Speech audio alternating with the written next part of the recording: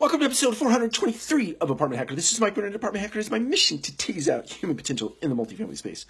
You're setting goals. We talked about it yesterday. We'll probably talk about it for the balance of this week and maybe a little bit into the new year. But a strategy that I would encourage you to employ, just based on lots of experience in reading and talking with other people, when you sit down to write your goals, please do not forget about where you have come from.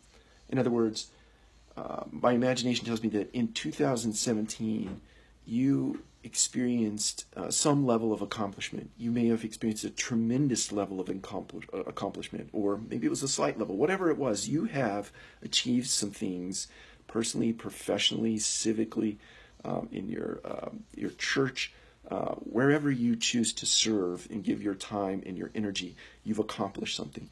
Don't lose sight of that. Many times people sit down to think about where they need to go, and they think, wow, that's a really big hill to climb, big mountain to climb, that's a lot to do, and they lose sight of the fact that they have come a very long way up to now, right? They've put a lot of things in place personally and professionally and so on and so forth that they should be proud of.